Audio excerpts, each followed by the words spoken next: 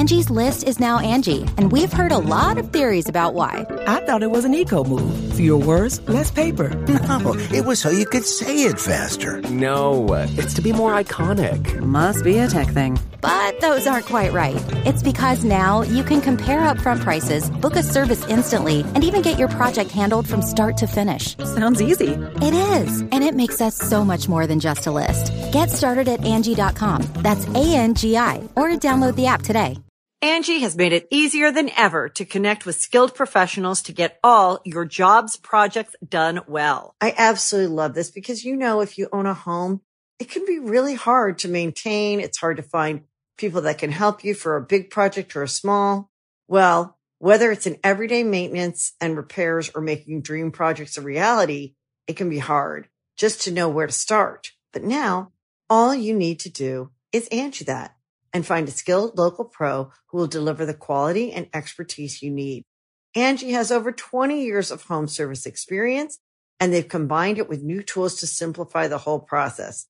Bring them your project online or with the Angie app, answer a few questions, and Angie can handle the rest from start to finish. Or help you compare quotes from multiple pros and connect instantly, which means you can take care of just about any home project in just a few taps. Because when it comes to getting the most out of your home, you can do this when you Angie that. Download the free Angie mobile app today or visit Angie.com. That's ANGI.com. You can host the best backyard barbecue when you find a professional on Angie to make your backyard the best around. Connect with skilled professionals to get all your home projects done well. Inside to outside, repairs to renovations. Get started on the Angie app or visit Angie.com today. You can do this when you Angie that. This podcast is brought to you by Anchor. Are you thinking about doing your own podcast, but you don't know how? Well, have you heard about Anchor? It's actually the platform that I'm hosting through this right now. And yes, it's free. Not only is it free, it's super easy to use. There's creation tools that allow you to record and edit your podcast right from your phone or computer. And you can even add any song from Spotify directly to your episodes. Anchor will distribute your podcast for you so it can be heard on Spotify, Apple Podcasts, and so much more. It's really that easy. And guess what? You can actually make money from your podcast with no minimum listenership. That's a big deal. So it's really everything you need in one place to make an amazing podcast. All you have to do is download the free Anchor app or go to anchor.fm to get started today. People are talking or chattering, like those type of everybody sharing in it together. When you're on your phone having a side conversation, check out this meme. Yeah, like literally they're watching Instagram fucking videos. Yeah. Like, yo, what the fuck are you doing, man? It pissed me off. I was like, dude, I was about to be in a fucking jackfruit article.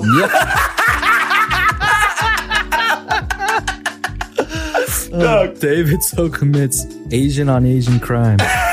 Oh my goodness. Tell these Asian people to go back to Asia. Well, what's your history with? In 5, 4, 3, 2, 1.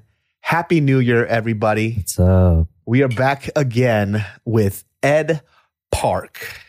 Genius Brain listeners. Cheers. Apologies for making Genius Brain it's only once a week now. Yeah. So people are like, oh, where's the Thursday one? It's like, it might come back. We'll see what's up. Maybe. But as of right now, this is very nice, dude. Yeah. So on New Year's, I actually went to watch Spider-Man. Right. Fucking, let me tell you something. I never missed ArcLight so much in my life. Right. Because I haven't been to a theater since like Shang-Chi, right? Right. With Shang-Chi, I had a terrible experience anyway, so it didn't matter. People could talk to that whole film. I thought we might go without mentioning that, but all right, there we go. Ding, ding. No, but there's a good thing I'm going to mention about that film, right? I just can't stop it because people keep messaging me. I was going to bring it up too, so fuck it, whatever. So like ArcLight, if you guys haven't been to an ArcLight before, right? ArcLight is a cinema experience. Yeah. You don't just, number one, if people talk in ArcLight, they kick you out. Right. Before they have the film, they talk about who the directors are, who the actors are. And they kind of set like a tone for a movie watching experience. Yeah. When I was at ArcLight years ago, I remember people were talking super loud and I was getting irritate everybody else was before anybody got to say anything, they kicked them right out. Nice. They're like, you're out. Nice. Like they warned them once, they wouldn't listen, and they stopped the film and they kicked them out. Damn. Yeah, because they were so loud. Yeah. But they apologized to everybody and they kind of restarted the film experience again. You get a free ticket on the way out. So I really, really love ArcLight. Yeah. No, like they have especially the one on Sunset Boulevard. Yeah. I went there to watch let's say Winter Soldier, and the fucking directors, the Russo brothers, showed up to say thank you. Yeah. So like that, I miss it a lot too, especially for the Cinerama Dome. Yes. It's a part of history.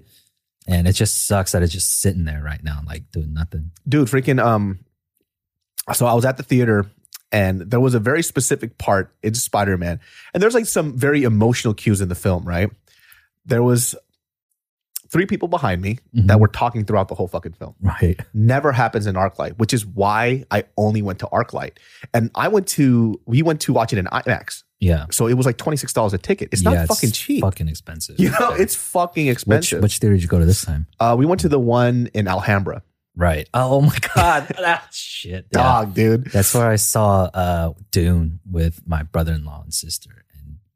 Yeah, it was like, man, whatever. I know, dude. So we were sitting there and, in the beginning of the film, people were talking behind us. Yeah. Right. And I kind of like just gave them like a very nice, like keep it down a little bit. Cause they're talking. They're literally talking to the film. And I'm just being chill about it or whatever. I kind of like communicated to them too, like just like 2 or 3 times. And I wasn't even irritated then. Like I understand you, like you're watching a film, you're getting hyped or whatever, whatnot, right? But it wasn't even like them talking about the film. It was them giggling and laughing about something on their phone. Fuck. And so naturally, a $26 fucking ticket in IMAX, I'm getting a little irritated right now. And I just let it go because I'm like, you know what? It's a new year, fucking new David So, whatever. So we're watching, and spoiler alert, if you guys haven't watched it, well, it doesn't matter. We're doing a movie review anyways. But the scene where Marissa Tomei, Aunt May, is fucking dying. Yeah. They're fucking cackling behind me. Oh God. That was a very pivotal moment in the film. Yeah. I got so fucking, and Mariel's next to me. I was like, shut the fuck up. Yeah. Yeah. They got really quiet. And I turned around and I just kept staring at him. I was like, the fuck are you doing? Shut the fuck up. Yeah. And everybody too, there was like a few people in the theater, they were kind of like, thank God. Because they were all irritated too. But it was literally this dude was just fucking yapping his fucking mouth off to like him and his friend and I think his girlfriend too. And then I went outside and I was like, I wonder what the fuck this guy looks like, right? Because I'm about to beat this fool's ass. And it was like 2 Asian guys. And the only thing I could think of was like, if I beat him, is this still considered Asian hate? Yeah. It's like, what's the article going to say, My gosh. I mean, even for all the listeners out there, like, why do you do that, man? Like, why are you here? That makes people not want to go too. And it just ruins the experience for everybody, dude. Just go home. Yeah. And like, I understand, like, if we're watching like some fucking, like if I'm watching like a stupid comedy, people are laughing and making jokes or whatever. I think that's a part of the experience. But we're here in an IMAX. It's $26 a ticket. Yeah. I think you might like, what's it, downtown? Alamo Drafthouse. Have you been there? Mm-mm. It's pretty dope. Like, it's got a super retro vibe to it. And when you go in, it's all reclining seats and you order food. They've got a menu on each table. Oh, really? And, and you get a white piece of paper and you write what you want and you leave it hanging up. And they'll come and they'll bring you everything. And then you have a credit card on tab. Oh, shit. So you pay for it. I want to try that shit out, man. They got rules too. Like no phones, no talking. We'll kick you out. Like it's a really great experience. Yeah, it's like I don't understand. Like when you go into a fucking theater, it's like why do you do this? Like, why are you here? Just wait for the fucking DVD guy. But I think at the Draft House, it's kind of like people are like really aware of that rule. Yeah. So when like Andrew Garfield and Tobey Maguire, spoiler alert. By the way, we're fucking talking spoilers, right? Spoilers, right? When they came out, like I could hear people go, like they were holding it in. Yeah. Like, and I understand, like, any other like theater, like hype Marvel, like fan theater, they were probably cheering like crazy. But if you don't like that, then Alamo Drafthouse. It's quiet as fuck. Yeah. Yeah, like when we watch it, like when I say, people are talking or chattering, like those type of everybody's sharing in it together. When you're on your phone having a side conversation. Check out this meme. Yeah, like literally they're watching Instagram fucking videos. Yeah. Like, yo, what the fuck are you doing, man? It pissed me off. I was like, dude, I was about to be in a fucking jackfruit article. Yeah.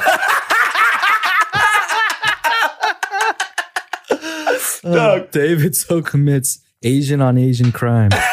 Oh my goodness. Tell these Asian people to go back to Asia. But what's your history with Spider-Man? Like, so going back, like I think for me, it was this Spider-Man cartoon on Fox Kids. Yep. Right? Because it came out because of the success of the X-Men cartoon. Yes. Right? And so I watched that Spider-Man cartoon just as religiously too. Yeah, I mean, that was during our age of like those 90s superhero cartoons. Yeah. Like, because they're going to not even reboot, but continue the X-Men series. X-Men 97 on Disney Plus. I'm so fucking hyped. I can already hear the theme song right now. Dude, which is kind of crazy because I thought they were just going to reboot it. Yeah. But it's just a continuation from where it fucking left off. That's fucking awesome. Yeah. That's dope shit. So, but we started like, I mean, just to preface this, depending on who's like listening to this, when I first started watching Marvel films, it didn't matter what the Marvel film was. I liked it because when I was a little kid, these didn't debut when I was a kid. Yeah. But I had Lou Ferrigno as the Hulk. Yeah. So any fucking Marvel film was dope to me just because of the graphics, right? Yeah. It doesn't matter. It didn't matter which Spider-Man it was. It was just kind of nice to see. But after a while, you start to realize this is the standard of what Marvel films are. You get to see what the films are for what they're worth. Yeah. And Spider-Man has had a terrible go. Yeah. A lot of their fucking movies. So, just one of the things that I was a little apprehensive of, because even the previous Spider-Man before this one, which is what, No Way Home? No. Yeah, no, Far From Home. Far From Home, right? Yeah. I thought it was okay. Yeah. It was all right. Well, that's the problem that a lot of people have with this Peter Parker, is that as a kid, as a high school teenage kid, like, damn, he's cool. He's cool. He's charming and all that. He's the right Peter Parker for this generation, right? Yeah. Like Gen Z Peter Parker.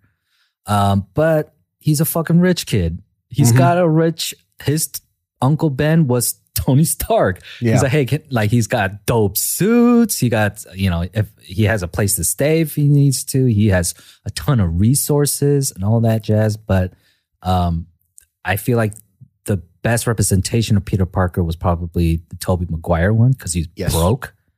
Right. Yeah. And he's got a bunch of social problems and all these things that really worked for Gen X. Yeah. Right? Yeah. And then what's his name? Andrew Garfield. He was the millennial Spider-Man. He's way too cool to be Peter Parker.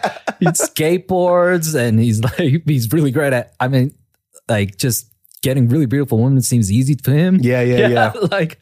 So it was a little off in that sense. See, all these Spider-Mans had this weird thing that I either kind of like. It was either I kind of liked it, and then there was a lot of things more I disliked about it, right? And the biggest thing that I disliked about the what's the new Spider-Man's name? Tom Holland. Tom Holland Spider-Man, right? Was just in every superhero arc, right? They have to go through some type of trials and tribulation to define who they are now. Yeah. What the fuck did this kid go through? I mean, so he lost Tony. So did everybody else. Yeah, right? Everybody did.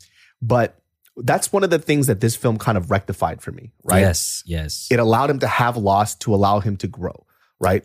That was the weird part about the first iteration of this Spider-Man, was that everyone was so tired of watching Uncle Ben die. Mm-hmm. But it's one of the most important parts of what makes him, right? Because at the same time, people also complain about seeing Bruce Wayne's parents die in every single iteration of his movies, right? That's like what makes him Batman. Yeah, exactly. It's like, that's what makes him. How is that a complaint? What the fuck are you talking about? But I thought it was really smart, and it rectified it by making it Aunt May being his Uncle Ben motivation, and us seeing it through into his third movie, though, and watching why it's so devastating to him. Because in the previous ones, because it happens in the first act of each of those origin movies, we don't really give a fuck about who Uncle Ben is. Yeah. He's just kind of like that annoying dad. It's like, dude, shut the fuck up, man. Yeah, but then if it's Marissa Tomei, if I remember first from My Cousin Vinny, she was a fucking cutie. Dude, Marissa Tomei is one of those actresses that I really appreciate because she's, to me anyways, she's so fucking beautiful. Yeah. You know?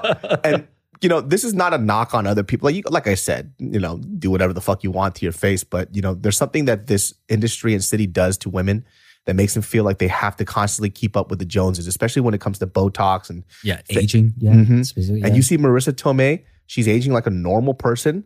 Still one of the most beautiful women I've ever seen in my life. And it's kind of just nice to see. Yeah. So we cared about her through the first two movies. Yeah. Right. Especially like by the second one when she knew he was Spider-Man and then like told him, encouraged him on his Peter Tingle. And then in this one where she was the one that taught him that with great power comes great responsibility. Yeah. And she didn't even knick-knack it and like change it. She said it exactly the way Uncle Ben did. Yeah. That line. It didn't like try to change the vocabulary or nothing. And I thought that was amazing too, because that was so devastating for him that he ran away to his safe space or whatever, right? And when the other Spider-Man caught up to him, Spider-Mans. Yeah, Spider-Mans. Spiders-Man. Spiders-Man.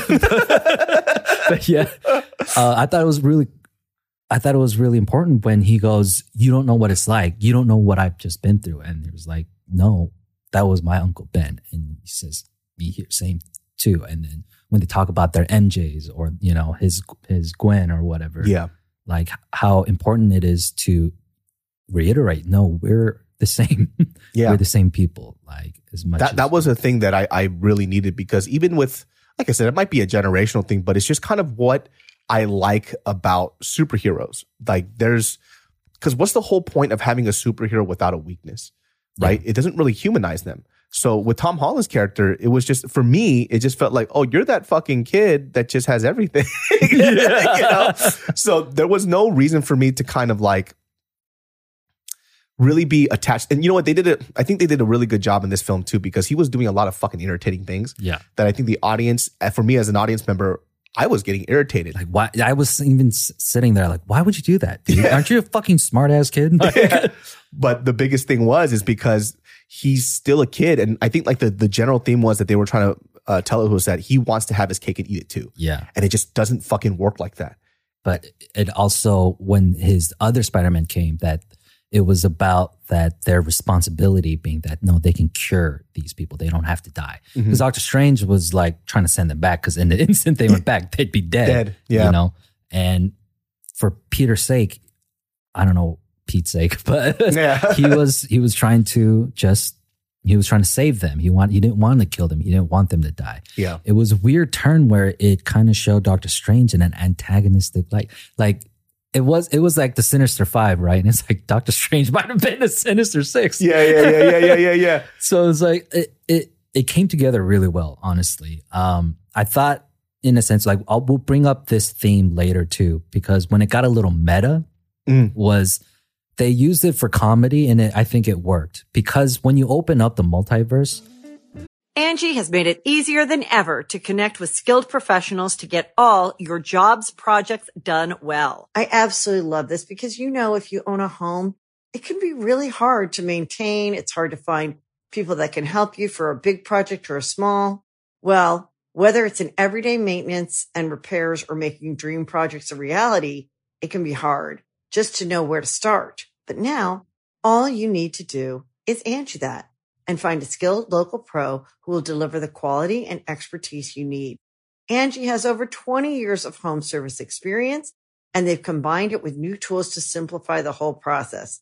Bring them your project online or with the Angie app, answer a few questions, and Angie can handle the rest from start to finish. Or help you compare quotes from multiple pros and connect instantly, which means you can take care of just about any home project in just a few taps. Because when it comes to getting the most out of your home, you can do this when you Angie that. Download the free Angie mobile app today or visit Angie.com. That's ANGI.com. Angie's List is now Angie, and we've heard a lot of theories about why. I thought it was an eco move. Fewer words, less paper. No, it was so you could say it faster. No, it's to be more iconic. Must be a tech thing. But those aren't quite right. It's because now you can compare upfront prices, book a service instantly, and even get your project handled from start to finish. Sounds easy. It is, and it makes us so much more than just a list. Get started at Angie.com. That's ANGI, or download the app today. You can host the best backyard barbecue when you find a professional on Angie to make your backyard the best around. Connect with skilled professionals to get all your home projects done well. Inside to outside, repairs to renovations. Get started on the Angie app or visit Angie.com today. You can do this when you Angie that. Before we continue this podcast, my brain farts, we are brought to you by Papa Purple. Listen, I don't know how many times I can tell you this, but I love my Purple mattress. I wouldn't be talking about it every time we do this podcast, not only because they are sponsors, because I love my mattress. We spend a majority of our life sleeping, so I don't understand why you haven't invested into a Purple mattress. Legit, I've had sleeping problems my whole life, and that was because a big part of it was just because I didn't sleep on something that really supported my back and the way that I slept. And my Purple mattress has been a freaking godsend. You will not regret getting this. And if you're thinking, well, guess what? It's a little bit too expensive. Well, that's why you're going to use the promo code I'm going to give you at the end of this podcast to save you guys a chunk of money. Invest in yourself. You will not regret buying yourself a Purple mattress because the technology in their products, by the way, it keeps me cool. It supports my back, sides, hips, and necks and shoulders. Everything that I need. And guess what? You can't regret it because there's free shipping and returns. So what are you waiting for? Getting a great night's sleep starts with having a great mattress. Get a Purple mattress. Go to purple.com/brain10 and use promo code brain10. That's purple.com/brain10, promo code brain10 for 10% off any order of $200 or more. Purple.com/brain10, promo code brain10. Terms apply.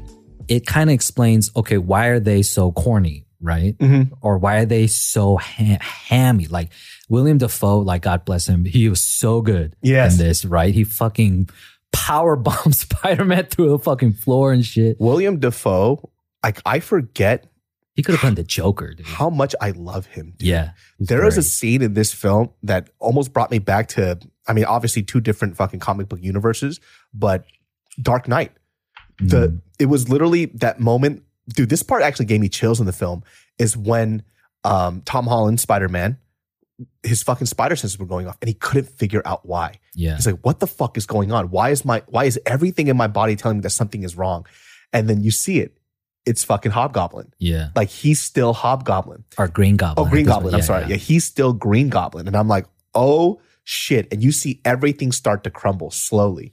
And that scene where they're fighting in the hallway was so fucking intense. Yeah. It was amazing. It was like Spider-Man finally not pulling back his punches. He was hit. They were going at it. Yeah. It was probably one of the best fight scenes. I mean, there's so many fight scenes in MCU, but this one was one of the most visceral ones. It's just the payoff was right. Yeah. You know, like you kind of see his Spider-Man lose that innocence that he has, right? Because like I said, he wanted to have his cake and eat it too. He thought everything was going just the way that it should have. Look, I'm saving these people. I saved Doc Ock. I'm saving all these other people. And then there's that one little thing he didn't think about. It's like, wait, these are all villains. Yeah. You know? And when you see it kind of crumble before him and when in that fight scene, you see him just clipping him hard, full on, just letting all his strength out, and he still can't do anything. Yeah. It was almost it was sad. Yeah. Just watching this whole shit go down. And I really, what I was kind of alluding to before was appreciating their performances. Like each villain's performance was still according to the universe that they came from. Yeah. And then the way they would explain it too. So they're like, so you fell into a vat of yeah. So you fell into this, and so you fell into some sand. Okay. Here's what I liked about this film. The jokes were really fucking good, man. Yeah, they hit. There was this one line that cracked me the fuck up. I don't know why, but it was just a simple thing of Ned. He's asking Tobey Maguire, like, so like, who's your best friend? He's like, well, I killed my best friend and I killed his dad. Yeah, and then he came back as a villain to, come kill me. The fucking Andrew Garfield's like, dude, like, what the fuck, man? There was so much good jokes. Like, also, too, I mean, just to wrap it back to like Shang-Chi, I think it actually gave me hope that the second Shang-Chi is going to be better because Spider-Man has had so many chances to finally hit its stride. Yeah. So I feel like from this experience that Shang-Chi, the second one's going to be a lot better. Yeah. Having said that, the jokes in Shang-Chi were trash.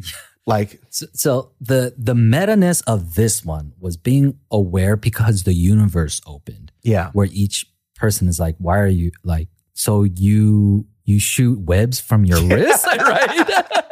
That scene was fucking hilarious. But that was one of the biggest complaints. It's like, why the fuck is he coming from his wrists? But then that was the point. It's like, well, I do. Yeah. And that's just it. And he's just like, it's perfectly normal for him. And they're like, oh, okay, to accept it. In Shang-Chi, the problem was, wow, you just rode a magical dragon. Isn't that crazy? Like, why are you mocking what you just did? Yeah. Like it then takes away from our story. Yeah. Where in Spider-Man was like, no, this is the way it is. Accepting the meta nature of the situation they're in. Instead of like, wow, your dad's a fucking maniac and he's insane. Well, I get and whoop-de-doo, let's go. Because also too, like in the film, like nobody ever acknowledges Shang's like shitty behavior. Yeah. It's like, it's just completely acceptable that he's an asshole. But it's just going through the motivation. That's why it felt... It felt like you're just supposed to accept it as it is. And it's like, that shouldn't have to be the case. Yeah. And so that's what I'm saying. Like for the second one, I feel a lot of hope just because if Spider-Man got that many chances, I'm pretty sure like the second, like Shang-Chi is going to be a lot better. And if not, then it would suck just because, and once again, this is not knocking anybody like on the film, but Spider-Man has such seasoned actors. So you could see it in their improv. You could see it in like, how they were delivering the jokes. It was just better. Yeah. And I think that one of the things that one of my friends brought up to me, he goes, because he watched Shang-Chi on Disney Plus, and this fool did not like our podcast. He goes, dude, it was perfectly fine. And he watched it on Disney Plus, and he goes, you fucking ruined the film for me. Yeah. And I was like, I didn't ruin anything for you, dude. You like, saw it for what it was. Yeah. And he goes, I think he said something that was very poignant. He goes, I think why a lot of people enjoyed Shang-Chi beyond just the fact that it's just the Asian face was that we hadn't seen a movie in theaters in so long. And so that was our first experience for a lot of us, specifically a Marvel film. And if you were in the right room, with the right hype of people, there to see it on opening day, I'm sure it was such a great experience that you're going to feel differently about the film. Very sentimentally that, wow, that was like, because one of my best theater experiences was Fast and Furious 5, dude. Fast 5.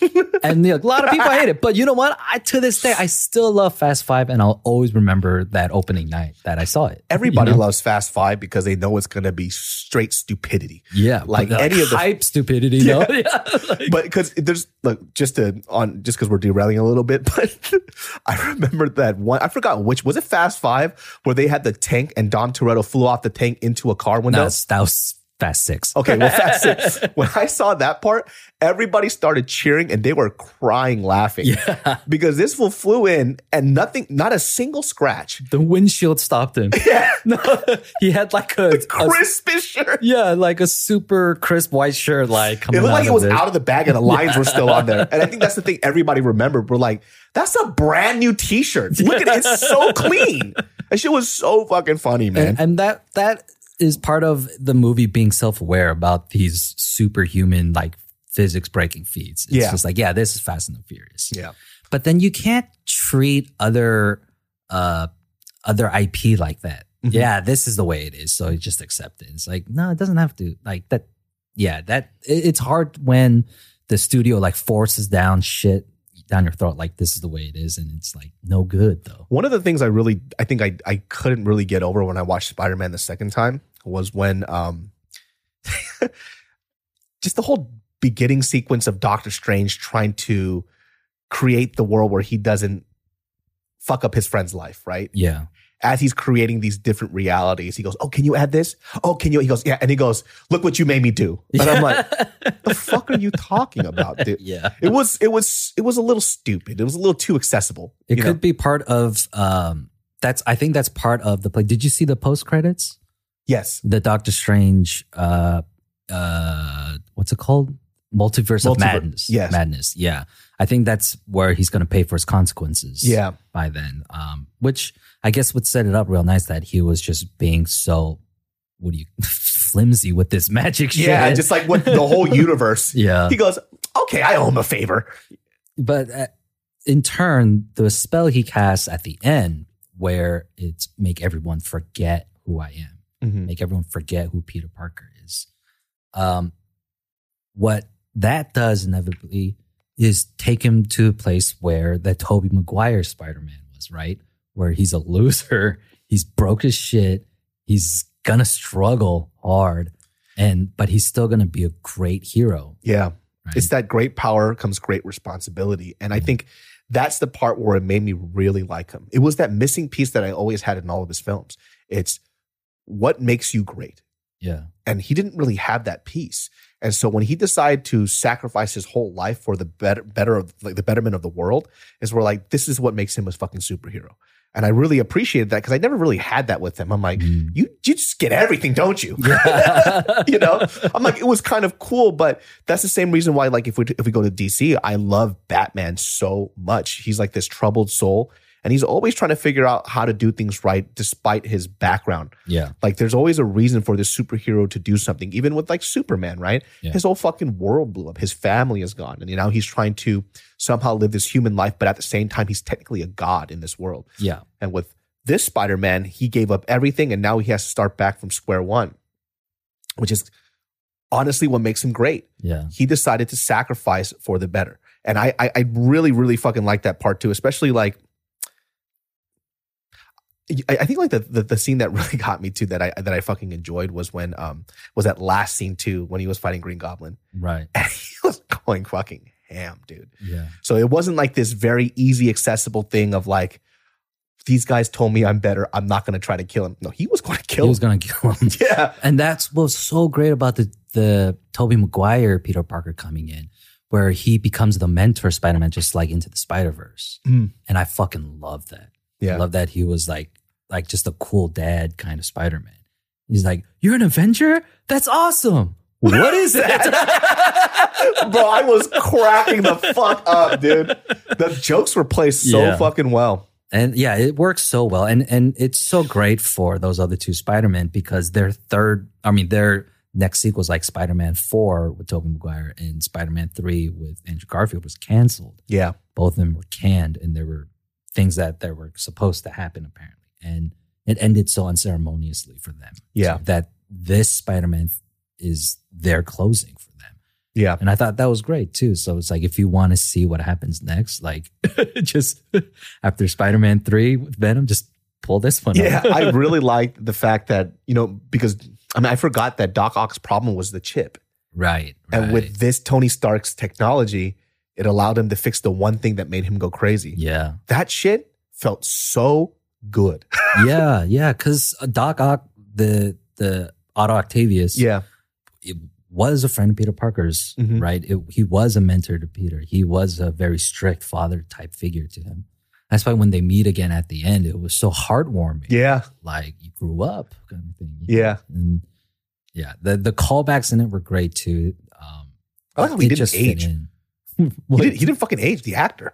Otto Octavius was his, they did the de-aging on him for sure. Oh, okay. Him and Willem Dafoe.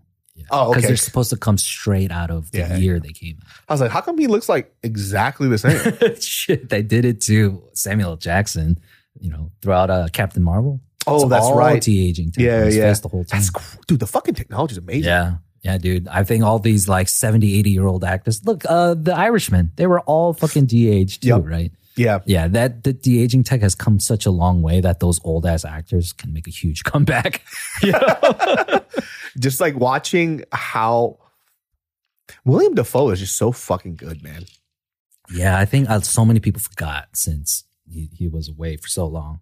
It was a really good redemption movie for a lot of people who were just a shitty Spider-Man. Yeah. Fucking Jamie Foxx too. Super funny throughout the whole film. He came back, like, that was my biggest fucking issue with his character coming as he's a fucking nerd who's a Spider-Man fanatic, right?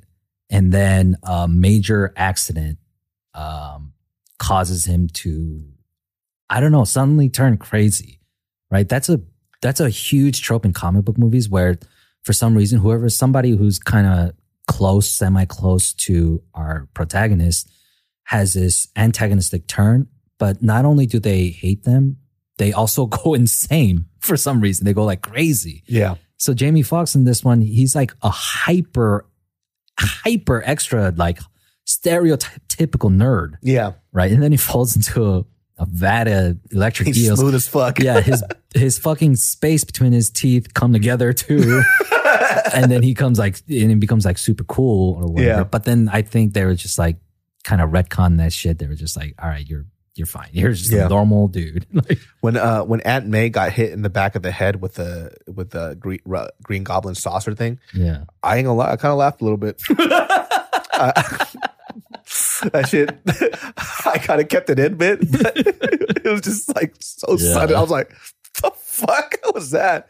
And then like the back of her head was, I was like, oh, she's going to die, man. Yeah, I think they were meant to make it look pretty violent. Yeah, she got hit super hard in the back of the head. I was like, oh shit. And when she was kind of fine with it, I'm like, that shit's whack. I'm like, oh, never mind, she's dying. Yeah, she doesn't know where she's at. So She's like completely fucking losing it. Yeah. This podcast is sponsored by BetterHelp Online Therapy. We talk about BetterHelp a lot on the show, and this month we are discussing some of the stigmas around mental health. For instance, some people think you should wait until things are unbearable to go to therapy, but that just isn't true. Therapy is a tool to utilize before things get worse, and it can help you avoid those lows. Many people think therapy is for so-called crazy people, but therapy doesn't mean something's wrong with you guys.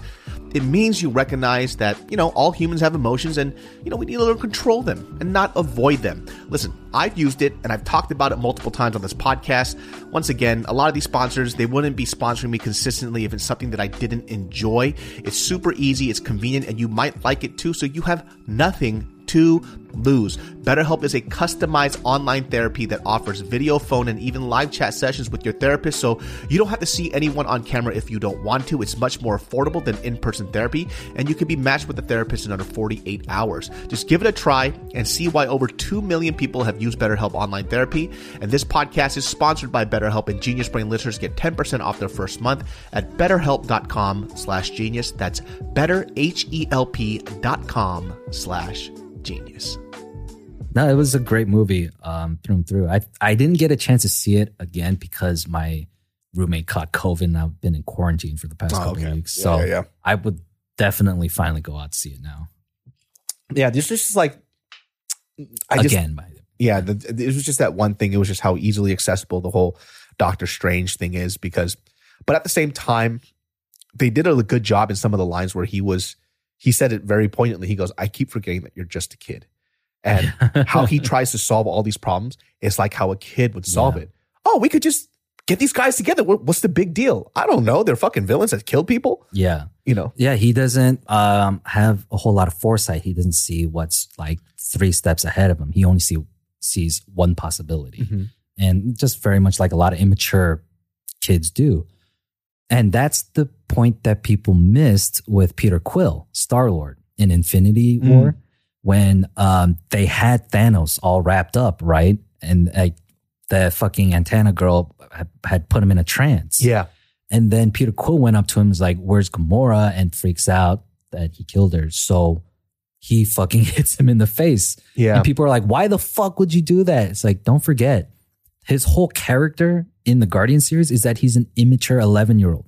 He got fucking abducted when he was 11, And so he never grew up. He's a Peter Pan, basically. Yeah. So he has major maturity issues in the first 2 Guardians movies. Yeah. And it carries on through his. You can see it with his bickering with Thor too. Oh yeah.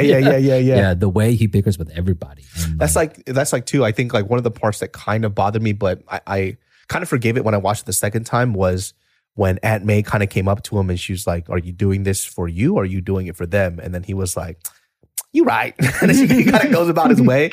But then I also had to realize that that's like his mom and he's still a little kid and he still loves and he has a great relationship with Aunt May. Yeah. And he respects everything that she says. So it's his moral beacon. And so, yeah, I think as an adult, if it was like adult Spider-Man, it might be a little weird. But from a kid's perspective, that's very impulsive. It makes sense. Yeah, because even in the first Tobey Maguire Spider-Man, they're already in college by the end of the first movie, right? I don't know, but is he still in high school in the Andrew Garfield Spider-Man? Yes, because he was in the gym. I remember the scene. Where he plays basketball and dunks it. Fucking cool guy here, dude. Yeah. Cool guy Spider-Man, man. That's the other problem I had with the other Spider-Man is that they do these amazing fucking feats only a spider could do. But everyone's high school is like, wow, Peter Parker's cool. Not a single basketball scout came out. They're like, yo, maybe we should get him on our team. But that's why in the gym scenes in Tom Holland's Spider-Man shows him holding back, where when he's doing all these crunches like crazy, and then his coach tells him he's doing a good job. Oh, he starts to like try to act like he's struggling to do it because it's too easy for him. I also like that better. When when he wasn't using his like Peter tingle as she calls it, or spider tingle or whatever. I remember when she gave him that heads up and threw that shit at him and it fucking hit him in the face. She goes, "Use your fucking Peter tingle, dude." Yeah, that's the great part. That's why I love that they casted Tom Holland, because he's still a kid. Like, and they should treat him as he was a high school kid. They're not smart people. That's why you don't cast 30-year-olds play teenagers.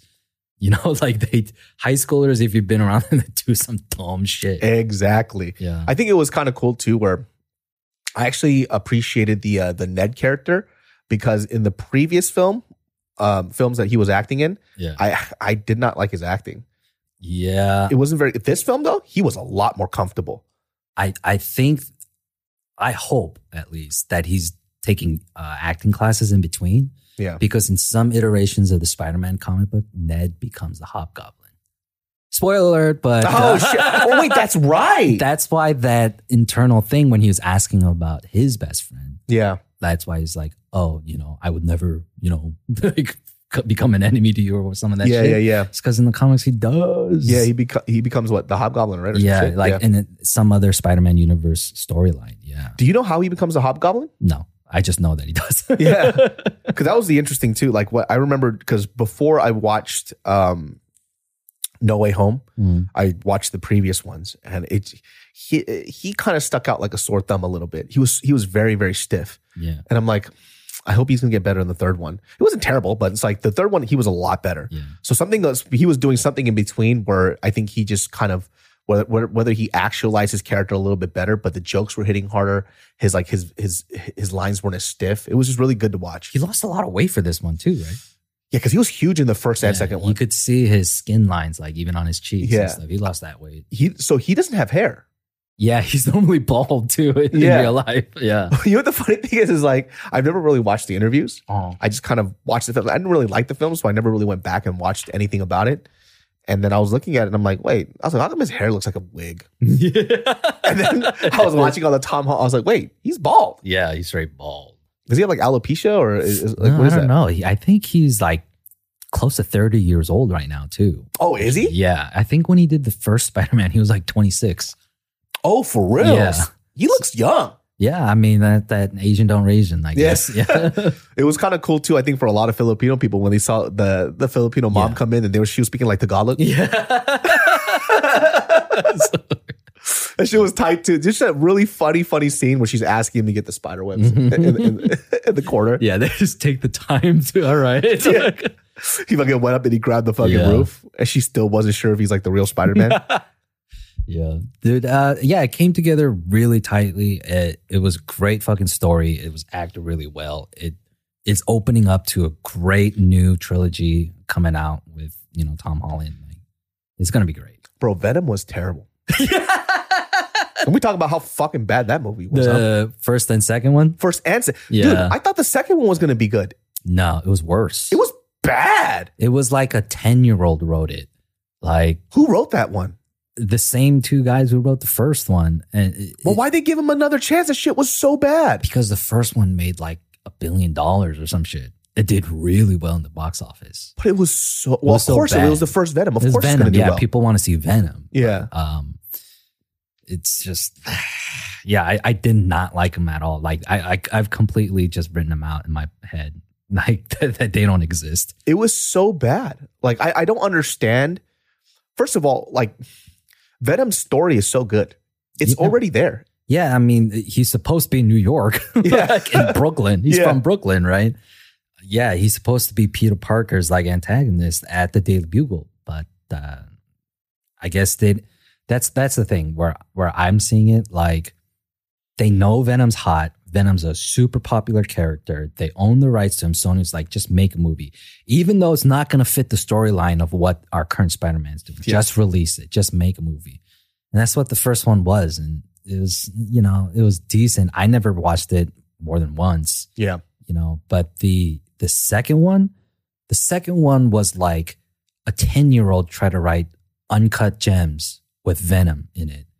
Yeah. So it was such incoherent dialogue, just all this craziness. Did you finish it? I couldn't finish it. No, I saw it at the theater with two of my friends, and I paid for their tickets. I said, let's go watch Venom, right? Because a friend was visiting from Virginia.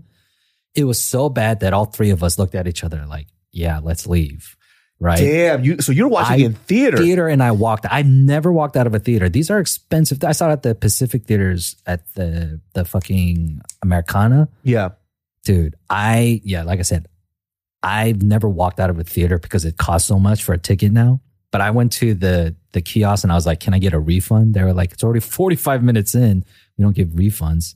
And for me, I was like, it's better to walk away and lose this money than go back in there and sit down and watch this. And all three of us agreed. We were like, yeah, I would rather not go back. You went 45 minutes though. I went in like maybe 25. And oh my gosh. I'm like, I can't watch this. What an incoherent mess, right? Yeah. That first act was like as if you're turning pages of a comic book crazy fast. Like, what the hell's going on? Like in my mind, I'm thinking like, were you on speed when you cut this film? Yeah. There was an entire movie in there in that first opening scene trying to explain what the hell was going on. It's so stupid. Yeah. The pacing and the jumping around and the jump cuts. Do you know what happened in the end of the film? I never even went back to care to watch it. No, I didn't pull it up again. It's like, what's the fucking point? Yeah. It didn't matter to me at all. It was just so bad that it didn't matter. There was just, when we talk about Spider-Man, like I remember just watching the cartoon and how impactful it is. It's crazy how, like, I watch my friends' kids and they're super into Marvel too, just like we are. Yeah. Obviously, their stuff is a lot more high tech and stuff, but like their love and fervor for Marvel films is just the same as when we were younger. Yeah. Which is kind of crazy. Like even something like Pokemon. Kids still love Pokemon? Yeah. I totally missed that train. Like I'm in that age group where I never even actually played it. Oh, the game or anything? No. For reals? Yeah. So I have no like sentimentality towards it. My brother and sister played it, but I don't have the sentimentality. But like when that Pokemon Go craze came out, I was just watching everybody outside my window, like rushing together, and I'm all like, and I'm just watching. Like, I mean, I guess it looks fun, but like I never really got into it. I tried doing. Dude, let me tell you how lazy I am. I tried getting into a Pokemon Go, but I realized that I had to like actively walk around and search for things. So my brother got me this like watch that's attached to your phone. Yeah. That kind of just catches Pokemon automatically as you just walk around and do normal shit. So you don't have to look at your phone. Literally the laziest piece of shit ever. And then I hacked my iPhone at the time to just, instead of me walking, I could make my character walk without actually having to control your GPS to say where you are. And then I would be like in Japan. I'd be like in like South Africa. You go to the Himalayas. Yeah. I'm catching all these obscure Pokemon because I was that fucking lazy. Wow. Dude, people lost weight playing Pokemon Go. Oh, yeah. It was a huge craze like that. Like it made all these people just get up and walk. People still play it till this day. Really? Not as crazy as before, but right. I remember just going to my local like coffee places, and you see people at like these monuments, these like fountains or whatever, collecting Pokeballs and shit. Wow. And they're doing it raids like in a group of friends.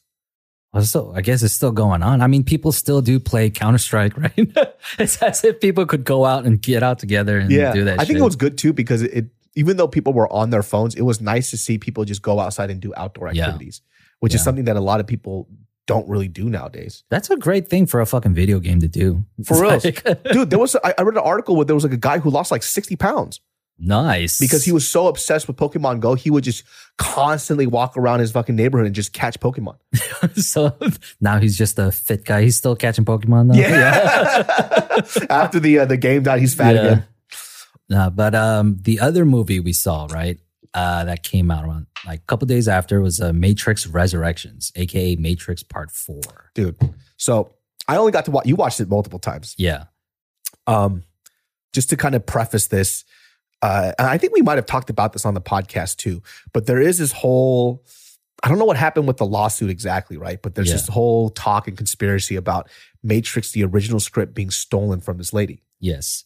Back in the, like, I think the 80s, I guess, she sued Warner Brothers specifically because I guess not Warner Brothers. She sued a couple studios because the script also came out of Terminator 2. The Angie's List you know and trust is now Angie, and we're so much more than just a list. We still connect you with top local pros and show you ratings and reviews, but now we also let you compare upfront prices on hundreds of projects and book a service instantly.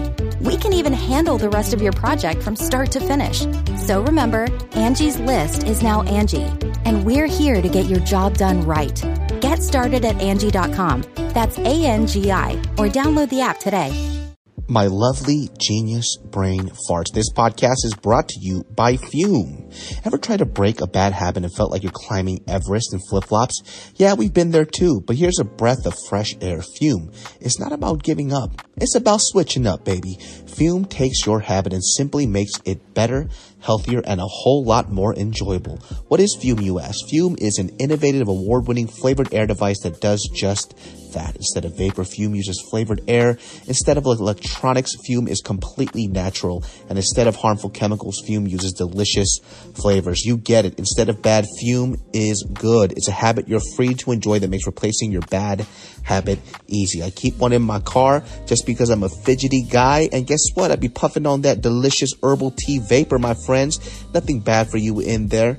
And definitely fun to use. My friends, start the year off right with the good habit by going to tryfume.com/genius and getting the journey pack today. Fume is giving the listeners of the show 10% off when they use my code GENIUS to help make starting the good habit that much easier. Start the good habit at tryfume.com/genius to save 10% off the journey pack today. Podcast is brought to you by Uncommon Goods. This Valentine's Day, the way to their heart is through Uncommon Goods, my friends. One-of-a-kind gifts that are perfect for your one-of-a-kind love. Uncommon Goods has hundreds of gifts that you can customize based on your unique love story. And not only that, they also offer a wide variety of uncommon experiences that make the perfect romantic date night.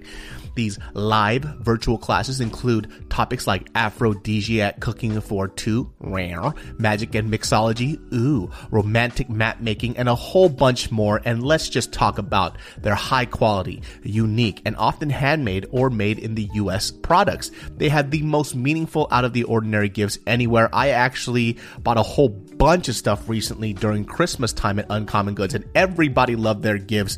That's no cap. I'm being serious. I actually love love Uncommon Goods. If you've ever gotten a shit gift from somebody just because they didn't really take the time to kind of look into really dope gifts, I guarantee you get them something from Uncommon Goods. They're going to love it. Legit didn't have a bad experience from giving out these gifts this year, and I love it. And Valentine's Day is coming up, my friends. You better get that in. So to get 15% off your next gift, go to uncommongoods.com/brain. That's uncommongoods.com/brain for 15% off. Don't miss out on this limited time offer. Uncommon Goods. We're all out of the ordinary. So because of the whole machine war idea. Yeah. So she was saying that these two franchises stole my initial idea from her short stories. Oh, she even went after Terminator. Yeah, James Cameron. For reals? Did she win that one? That's what I think from the latest I heard. Either I think she won a settlement, so it was just like, don't talk about it ever again. And since then, they've been just pumping out all these sequels.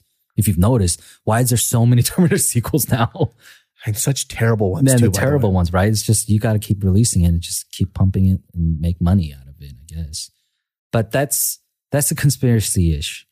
So when you watch this one, you're like, did the same person write the first movie? Yeah, well, see, this is the thing, right? Because I remember watching, how old were we when Matrix came out? 1999, I was 14. Okay, so I was 13, so I was like in junior high or whatever. Yeah, right? I was like a freshman. My older youngs, bought me the tickets because they were 18. Yeah. And yeah, that was one of the greatest experiences of my life too. Oh, that's right. I think I watched The Matrix in Korea. And then they had like Korean subtitles for it, but I could just listen to it straight up. Yeah. But Matrix was the first one was so fucking good. And I actually went back and watched the first one. It still holds up. And it's still so fucking good. Yeah. It's still visually unique. As many parodies as there could be out there, no movie still matches the way it looks, the way it feels, the fucking intensity of it, the pacing of it, all of the inspirations that they took from anime and Hong Kong and wuxia films, like it's all in there. It's just such a great, unique piece of cinema. I think when later on when I watched it, I've probably seen the first Matrix at least like 10 or 12 times now. Yeah. And when I started reading up more about film and like how it was shot and kind of like the way that each frame was kind of made, I was like, no wonder I like this shit. It's fucking anime. Yeah, it's anime. I was like, no wonder I like this shit. Have you seen the Matrix storyboards? Yeah. It looks like a manga. It's great. The storyboards are some of the best storyboards you'll see. It looks like a really awesome comic book. And they filmed it that way. It looks like epic and amazing and wide and beautiful. Yeah, and I'll tell you this, it's not very easy to do, Cowboy Bebop. Yeah. that shit got canceled so fast. Oh man, that's so sad. Man, I heard some people, man, okay, listen, friends out there, I know you guys were doing brand deals and saw a lot of friends do brand deals for Cowboy Bebop. They're like, listen, a lot of people don't know, but it's actually a lot better than you think. You are going to hell. You are going to hell so fucking fast. I'll tell you what, I haven't seen it yet, so maybe we'll do a review. Did you see? Did you? I saw the trailers. I haven't seen it. I never saw it. Sent you a clip of somebody saying that Cowboy Bebop is like watching Seinfeld in space. I saw that clip. That's probably why I haven't seen it, because when I saw that clip first, I was like, did I just ruin this for myself? Because I saw it the first, like, I think a couple episodes. I can't remember. I didn't like it. But I was like, this is a little too accurate. So it felt like a sitcom with no laugh track. Yeah. And you know what they're trying to do is because, in Cowboy Bebop, the main character, he's such a cool, sly guy. Yeah. Right? So when he says these lines that are kind of like one-line hitters, I think in anime, when you translate it from English to Japanese, it sounds fine. Yeah. But when you try to actualize it in English, yeah, it just sounds, it's weird. It's like, what are you, a fucking douche? Exactly. Why are you talking like that? Yeah, it was just a really, really weird iteration, you know what I mean? But to go back to Matrix, like when I was going back watching the first one and then I went back to the second one back to back, because I'd never really done that before, I was like, these bitches stole this shit. I'm like, you motherfuckers stole this. Why is the second one so bad? So I think it ties in with the entire story though. So watching this part 4 made me actually appreciate the second and third one even more. Really? Yeah. I started to like it even more. just because I was digging into the lore of it, like of what it all meant, right? So like I think people get confused as to what the entire Matrix trilogy is about. Yeah. Right. So like to cap it off, basically we start with this guy, Thomas Anderson, and he has a pretty dull, drab life, but he's also a hacker. And he finds this underground group of people who tell him that they could free him from this world, right? But they can't tell him from what it is, but he knows that it feels like a dream and that nothing is real. And so when they free him, he's in this fucked up the real world is fucked up. It's actually 1,000 years in the future, and the robots have taken over the earth and destroyed all of humanity. And they're just just single like survivors out which there one was living in the city. Reality and which one was not reality? The red or the blue pill? Red pill was reality. Yeah. Like how it really is. Yeah. When you take the red pill, it'll take you out of the matrix, and you wake up in these pods where you are essentially an energy source for the machines. I would have taken the blue pill immediately. Yeah. Yeah. And so that's the idea, right? There's that character Cypher where he betrays them because he thinks this real world fucking sucks. He wants to go back. He's actually the one that makes sense. Yeah. He makes a lot of sense. Yeah. Right. And, so he wants to go back and he wants to betray them because this world sucks. Now, when he betrays them, they capture Morpheus so they can get the access code to Zion, the last remaining human city. And there's this dialogue that people miss from Agent Smith that I think is so important, where he gives the history of the Matrix. And he explains like, this is the 6th version of the Matrix, you know, and the machines, the programmers, they specifically set it to be in 1999. The pinnacle of humanity, they say, before the birth of AI. They call it pinnacle of humanity because it was when humans thought for themselves before they let the machines do all the thinking for them. Elon Musk. Yeah. So this movie in 1999 was literally predicting the future.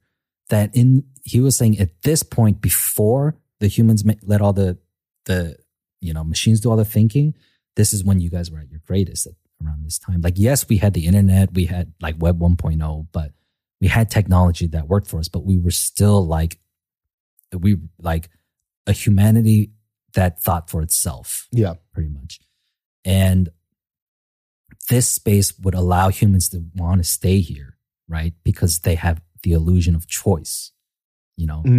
And so that was really important because it was showing how when people want machines to do the thinking for them, it was kind of alluding towards the day and age we live in now, where we are stuck on our phones. We are stuck in social media. We want to plug in. Like, this is being blue pilled pretty much. You know what's it's interesting because there's even something creepy as this. Like on Instagram, there's an ad that keeps on being sold to me, which is the program that Iron Man uses, Jarvis. Really? Yeah. So there's this other company that's called like Jarvis something, but basically their platform is trying to sell you on, hey, are you a blog post writer?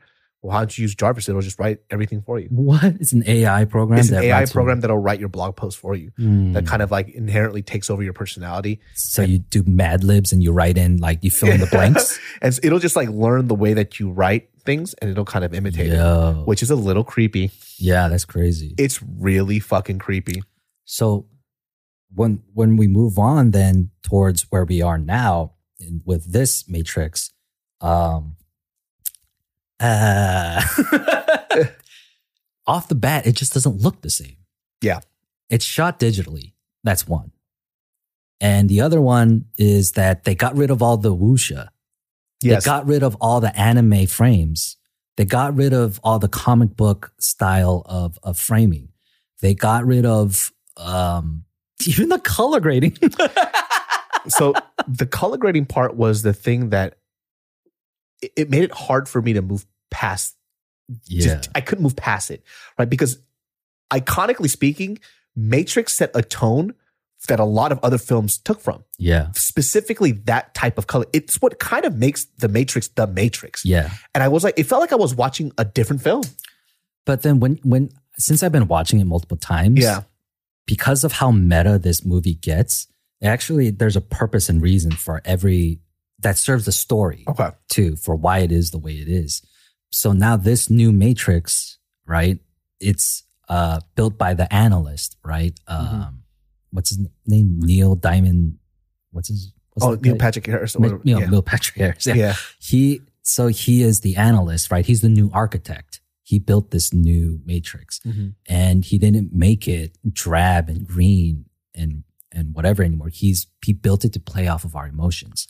So instead of 1999, he chose 2021, when our society is now purely based of our emotions and our reactions, our anxieties and our fears and our hopes through social media, through pop culture, through the stuff we consume.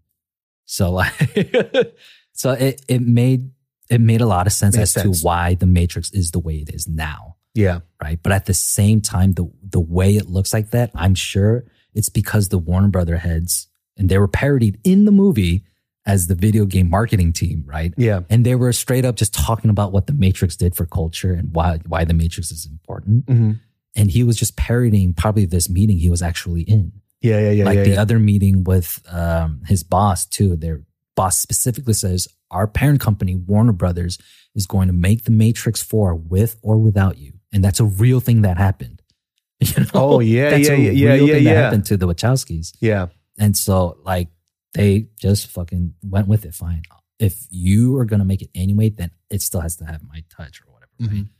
And you can see that the studio had all these demands for what they think what makes the Matrix great and what they think the audience is going to like about it. Yeah. Right. And in turn, this is so meta, but Lana Wachowski, she mocked it. She mocks her own Matrix in the guise of mocking the studio heads. Yeah. Right? You think that made Matrix is so great, so awesome. Well, like in the story, the machines take those stories and they turn to a video game and they mock your achievements. They mock your dreams. Yeah. Like they mock your hope. Right. And so I started to appreciate it a little more. I still don't like the delivery. You know, I still don't like delivery. When you say it like this, like I do understand. Concept-wise, it's really great. Execution to me was so terrible. It was bad. Yeah. It just like I said, because I like the Matrix so much, and just to kind of wrap back to, you know, what we were talking about, the difference between like digital and practical effects, it does make a fat difference. Yeah, like that frame rate changing, their bullet time. Ugh, dude, indigestible. Like when you go back, like I'm not sure if you guys have watched the first Matrix. Like it's been a while. Go watch it again, and you'll see what we're talking about. Just like we could even go back to a film like Alien. Right. The very first Alien, if you guys have no idea, if you're younger and you haven't watched Alien, the first one, you are going to see how amazing practical effects are. Yeah, and how it holds up. That's why Terminator 2 holds up really well today too. And it's just like simple chrome animations, right? But fucking wow. Yeah. It's pretty amazing, man. Like when I look back at it and I see like the very first Alien, and I'm like, I can't believe somebody built this. Yeah. You know? All that shit people have to put together. Oh my God. But here's the crazy part. Watching Matrix 4 made me think, man, they got a small budget for this. Actually, it was the most expensive Matrix movie. It cost like $200 million. Yeah. Which makes you think, where did that money go? But I guess they did a lot of practical car crashes in San Francisco. There was like a bunch of complaints, apparently. Oh, for real? Yeah. Like they could have saved that money. Yeah. There was. They could have saved that money. Yeah. Like the first Matrix had the smallest budget of them all and still 100% way better visually and just storytelling. $200 million? Yeah. It's a fucking Marvel film, dude. Yeah, exactly. And that was the problem with it, was that they were trying to make a blockbuster movie out of it, right? The formula blockbuster movie. But The Matrix wasn't a formula blockbuster. It's such a unique fucking film that other blockbusters took from, right? So it did take some story beats. It was a little bit of a reboot, but that's part of the idea of an infinite loop kind of happening. Yeah. So do you know what the entire Matrix trilogy is like actually about, and where this one comes from? No. So, I mean, you know, the story of the one, basically, in the first one. Well, in the second and third one, what they do is turn that idea of the one on its head. That the one was actually, it's not real. The one was just in a mode of control, to control humans, to manipulate humans, to think that he's their savior. Yeah. So, like, okay, the whole history of pretty much the Matrix basically is there was a human machine war, right? And the machines won straight up. And once they took over the earth, they started turning humans into energy sources, right? And so the Matrix 1.0, the thing that put them in a dream state so they can draw power out of them, was to make them happy. They made a perfect Matrix, right? Yeah. And the thing was, though, the humans couldn't accept it because it was too perfect. They're like, this isn't real. This is not reality. And when they realized that all these humans started waking up, and they said entire crops died and they lost a lot of energy and power. So they had to reset it. And this time, because they're binary machines, they made a nightmare Matrix, right? That's where the Merovingian and those two pale-ass freaks, they come from, right? Though they're ghosts, werewolves, vampires, right? So they made this nightmare Matrix to bring fear and all these brain patterns come out of their heads to draw power. But at the same time, the humans didn't accept that. They wanted out of it, obviously, right? Fucking fickle ass people. So by the third Matrix, the architect, right, and the machines, they created a program called the Oracle. Yeah. Right.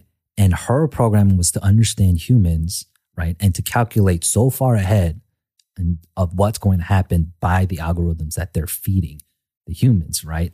And that algorithm is choice. They said if you give them choice, or at least the illusion of choice, then they'll stay. They'll stay in the Matrix, right? And it worked, except the sum of every decision made by everybody in the Matrix, subconsciously or unconsciously, turned into this code called the anomaly, right? And that code anomaly would destroy the Matrix, in turn destroying everybody that's plugged in and killing the entire crops again. So what the architect and Oracle do is they take that code and implement and put it in a human, into Neo, right?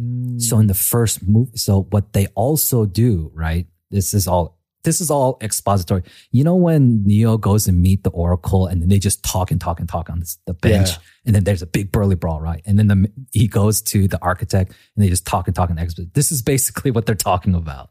So so the whole idea was then that the architect and the Oracle created a story, right, of the one, right? So that the humans would believe that he is their savior, right? And so the machines built a city called Zion, right? And all that 1% of people who want to get free and get out, they get led into Zion, right? That's actually Zion's trash can. You know, your recycle bin in your computer? That's actually a recycle bin. All those faulty power sources that keep getting out, they want to lead them there. Not only that, they want this anomaly that they control, right? They can only control that code if it's in a human because you can manipulate a human. Yeah. And to do that, the Oracle gave this program, this of love for humanity, right? So he would be the one, the savior, the superhero type, right? So that inevitably he would lead these people who want free from the Matrix, these buggy, faulty energy sources, in the trash can so that they'll destroy Zion and kill all those people. So this was actually part of their system, being free and the one and restraining all these people is all planned. It's part of the control that they have, right? And so what that one or the anomaly guy, his end would be to go back to the source, that big baby face robot thing. Yeah. You know, and restart the Matrix, basically. Reboot and save all those people plugged in, you know, and then they just start over in a loop. And so that has happened 6 times already. So by the time Matrix Part 1 happens, that's the 6th time that loop has happened. But in Matrix Reloaded, Matrix Part 2, it's revealed that the Oracle, we learned, is a computer program, inevitably turning to us learning that Neo is also a computer program. Yeah. You know, and this version of Neo, though, the Oracle, right? She was tired of having to exterminate all these humans, you know, by the hundreds of thousands, if not millions. Every cycle, it's just murdering, destroying them, right? And so she had a bigger plan of brokering peace between the humans and the machines finally, because they've just been at war for thousands of years. Yeah. And her plan was now to implant a different code of love into Neo, which is a love for Trinity. And Trinity also has another code implanted into her. That's why in the first Matrix, when she kisses him, he comes back to life. It's because she accesses that anomaly code in him, right? Oh. And then he goes into Agent Smith, destroys him, right? But what happened in that point, though, like Agent Smith is supposed to go to the source to be recycled, destroyed, or whatever, right? But because the anomaly code was copied onto him, aka the one code, that's why Agent Smith came back and he's crazy powerful. Yeah. But he also has this compulsion to copy and copy and copy. He's a virus. He became a virus. Yeah. Right? And that the code that was given into Neo to love Trinity now was made to prevent him from having Trinity to die rather than preventing humanity to die. Yeah. Right? So by the time he goes to see the architect, there's two doors, right? Go through this door, go to the source, and we're going to reset the matrix. We're going to save everybody in those pods, and, you know, Zion's going to be destroyed. Or go back and try to save this girl. You're not going to save her. She's going to die. And we're going to kill everybody anyways. That's essentially what the architect is saying, right? And what does he choose? He chooses this time, right? Because all the other iterations before him went to the source. But the Oracle planned this part for him to choose to go to the other door and save Trinity. Yeah. Instead of going to the source and restarting it, leading into the events of Matrix Revolutions, which shows that the Oracle had planned this virus of the agent to take over the Matrix to become a bartering deal between Neo and the machines to broker peace finally. This was all in the Oracle's plans. It was all planned out. Yeah, that's crazy. Yeah, and so that way that Neo goes in, tries to fight him, and without actually defeating him, when he gets copied into him, the source finally gets access to Agent Smith and destroys his code. Yeah. And Neo, even though he gives his life, that peace is brokered. The machines finally stop destroying Zion. Yeah. Right. And that's where Matrix 4 picks up when they go see Niobe. Mm-hmm. You know, she's like 90 something years old. And she says what happened after, like the Oracle dream happened. That's why I had a problem at first seeing these cute fucking robots. Yeah. Because, you know, in the first three Matrix, the robots were the fucking like gross enemy, right? They were just these octopus fucking murderous things. Yeah. And now you got like these cute robots jumping around. And then I thought about it like, oh, like the Oracle wanted this. She wanted to see a future where the machines and humans work together to build a better life on Earth. And it was happening. It was starting there. And in my mind, I would think like, yeah, if I was a crazy looking machine and I wanted to help the humans, I think I would change up my whole look to be more acceptable. Yeah. You know, to be more trustworthy, not this crazy, you know, tentacle monster. It's like one of those like ajashis that try to be super cool with the young kids. Yeah. You know, hey man, what's up? You know? So I just gave the whole lore basically. So that's what I mean. I appreciate that they stuck to the lore and they started explaining like, you know, if you understood what was going on till then to what's happening now, is that the analyst now has taken over. They've purged the architect and the Oracle. Yeah. Right. But the Oracle's dream has lived out now for the last 60 years, I guess. Mm-hmm. The humans and robots are starting to work together. And what had happened after Matrix Revolutions was part of the peace deal was whoever wants to be free from the Matrix will be set free. And so millions were set free and they built this city of Io, this new city. And in turn, with that happening, the machines lost all this power. And that caused a civil war. So a new power has risen up, you know, to control this new matrix. Mm-hmm. That's why, even though this one flopped, it actually did really bad, apparently. I do want to see it continue. To see where it's going to go. See where it's going to go. Because if you appreciate the lore of the Matrix and where it's going, then I want to know what happens next. I mean, the lore from the way you explain it, like, it kind of pieced together a lot of things for me. Like, it makes sense. But I just hated the delivery so bad. Yeah, like, why? Like, the way you explain it sounds pretty amazing. But then when you watch this, it's like, yeah, the fuck is this? Yeah, you have to sit through. Like, this is one of the first movies where I couldn't wait until the exposition happened and wanted to skip the action. Yeah. Something about the action was so cookie cutter or drab or like. It could have been on a TV show. Yeah. That's what it felt like to me. That fight in that warehouse was so convoluted, was so wishy-washy. It did that stupid American style of fast cuts, shaky cam bullshit. And I was like, dude, like, am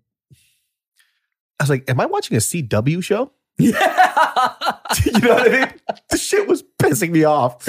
I started looking at this like, it looks like it's the same DP across all the other Warner Brothers movies, all their other blockbusters. Like, yeah. It's got the same color tone too. Like, and like I said, that was the analyst saying, I made this Matrix to be more colorful. Yeah. He said that too, yeah. you know? Like, and at the end was pretty important too, how, just like I was saying, like Cypher, you know, he was saying these people here, they want to stay here. They want, you know, certainty. They want all these things. Like, they're not going to want to leave this Matrix, which makes sense considering we're all stuck to our phones. True. Yeah. Because if I had that option, I'd be like, I'm staying. I would too. Yeah, I'm like, I'm good. Know, yeah, if there was a way, like, if that future was like humans are like fucking batteries and there's no worth living without a sun, yeah. Just give me a digital sun then. Yeah, whatever. I'm okay. Because pump vitamin vitamin D through my neck. Like, it's interesting though, like with the concept of Matrix 2, just the idea of, you know, kind of like what happiness in reality is, right? Yes. That's the part that always, like with the Matrix, kind of fucked me up a little bit. Because if reality is simply is what we create in our head, what's real and what's fake? Yeah. You know, like, who's to say that them living in that Matrix isn't real? But you walk around and you see a lot of people who do live in their own reality. They live in their own little story where they're the hero of the world, right? Yeah. You meet a lot of people like that, you know, and the Matrix really did put that on your head. That's the point that the machines take advantage of, is that humans have this tendency to do that. So this Matrix, the new Matrix, is to, give them that. That's why there's all these bots to allow them to live out these weird little dreams. Yeah. Yeah. That whole overarching theme is always like control and choice. Yeah. But the biggest struggle you see with Neo in the original trilogy was between him and the Oracle, because he is a program, but he rebels against that consistently through the films about still wanting to make his own choices. Yet at the end, he still fulfilled the Oracle's prophecies. Yeah. Right? Even though he was trying to make his own choice. It's interesting too, where I think like the way it's described now is like what's really in your control. You don't know what the fuck is in your control. Yeah. It kind of goes with this idea of just like the Oracle is supposed to be like this omnipotent being, you know, like the Oracle's God. Yes. Yeah. You know, like you think that the reason why you took this step forward is because you made the choice to, your brain activated this thought that said, hey, I'm going to move these muscles to move forward. Mm-hmm. The Oracle saying this was already planned out. Yeah. And that was actually played out. Like, people think it's kind of awkward, but then the scene when he sees her after he runs into Seraph, the Asian dude with the on white wearing the sunglasses. So he's supposed to be a login screen, right? He's a security block. Yeah. Right. So so when Neo gets past that, he talks to her and she goes, sit down. He goes, I'll stand. And then he sits down. He goes, I felt like sitting. And she goes, of course you did. Yeah. But it's just the fact that he's trying to get out of her control. Yeah. But he just can't. Like, he is a program. I think people miss that part. Yeah. They still see the humanity in Neo because he is a human, but then there is that anomaly code in him, which causes, like, you know, when at the end of Reloaded, he fucking hits those tentacle sentinels, you know, and I was so confused about that. What the fuck? How do you do that? Yeah. And until I learned about the code, when he did that, he actually touched the source too. So like that's part of the entire lore. See, that's the thing that you explained that to me. Like I didn't get that in the film. Yeah. I'm like, how did he Hadouken these fools? Yeah. So the anomaly code is, I guess, a very powerful code. But like the other part about this new Matrix is that Trinity has the power of the ones, right? Which is kind of confusing. But remember, Neo saved her life when she was falling off that building, and then he started her heart again. When he went inside her pretty much. That was when he also imparted, the code got copied into her. Just like it went copied into Smith. Yeah. Yeah. So that's why that bond that they have creates so much energy, as the analyst was saying. But if they put them together, quote unquote, bad things happen. So he kept them at a distance pretty much. And what he was doing was torturing them, right? He tortures them to get this brain activity to be so close yet so far to generate all this power for the Matrix. Yeah. Which I appreciated better, because in the other Matrix, it was just like we're batteries and it's just that. Apparently the original idea was that we were actually computer processors for the machines, our brains, our organic brains. But the studio back then apparently was like, I don't think the audience will understand it, because we didn't really know what computers were back then. People still don't understand that now. Yeah. Would have made no damn difference. But I like how they still made it energy, but then that our brain activity generates energy for the machines. I wonder if they were like, if they look back and they go, this is way too complicated for people. Yeah. And then they saw Interstellar and they're like, wait, hold on. They're like, wait a second. Yeah, we could have done that. Fucking any one of that motherfucker's films is like, what the fuck just happened? Yeah. It's a whole, like, it's all about dimensions and layers on layers on layers. But another thing I wanted to bring up was the Wachowskis, since the first Matrixes, have transitioned. That's right. They're the sisters now. Yeah. They weren't the only ones, though. There's the Wachowskis and also the... I don't know. There's somebody else, too. I'm sorry. This is another director, brother that also became women. Or they are women and they I don't know. I don't know. I'm sorry. I'm not trying to be disrespectful. I don't know what the terminology is, but because they know they're women. Women, yeah. So that part, like a lot of people had suspected that the Matrix was an allegory to transitioning, to transgenderism. And the Wachowskis actually came out a couple of years ago and confirmed it, that they did make it as an allegory for transitioning, right? About becoming free and coming into the real world, right? So remember... But then the real world sucks. Exactly. That was the idea, is that when they transition genders, that it's going to suck for them. But they'll be free. They will be who they really are. But the real world also sucks. Yeah. That was the idea. So there was that character Switch. She was like the androgynous female with the white hair. No, not like this. That girl. So in the Matrix, she's like this androgynous female. But when she wakes up in the real world, they were supposed to cast a man. It was supposed to be a dude. But when he goes in the Matrix, he's a female. Yeah. So the idea was like she was to represent like transgender character, that when she grew up in the Matrix, she was assigned a female. But in her head, she always knew that she was a man. So when she gets free from the Matrix, she wakes up and her real body is a male. And the studio made them cut that. That would have been so important today, right? Yeah, that would have they're like, yo, this is ahead of its time. Yeah. So, but the overarching story though is, does kind of tell the story of the people transitioning, of people really trying to figure out who they really are in this world and the choices that they make. Yeah. How interesting. Damn, that's actually fucking deep as shit. Yeah, dude. Like the Matrix goes deep. Yeah. And that's why I fucking love it. It's just like at the same time it was executed very well as a film. It was just, okay, this fourth one, okay, they dive into it, they get into it. There is the Lord there. I just didn't appreciate the execution. I didn't like Neil Patrick Harris's character. I mean, I understood the purpose that he had, but then I guess it's just trying to say that all these programs do have different personalities, because the architect was this super calculating father figure, and the Oracle was this loving mother figure. Right? Yes. They were the mother and father of the Matrix. And this analyst is just this fucking douchebag who took it over. Yeah. You know? And I just, it was just kind of hard when it leaves the idea that he's a program. I feel like for me, I almost wish I didn't watch Matrix 1. I should have just watched 2 and 3 before I watched 4. Because I watched 1 and I went straight to 4. And then it was just... There's a whole... Yeah, I was like, what, like I said, like, what in the fucking WBCW shit is this, dude? Like, I'm so mad. I was like... UPN shit? Yeah, this is UPN. UPN. Damn. That's like a... This is coming on after SmackDown. I know, dude.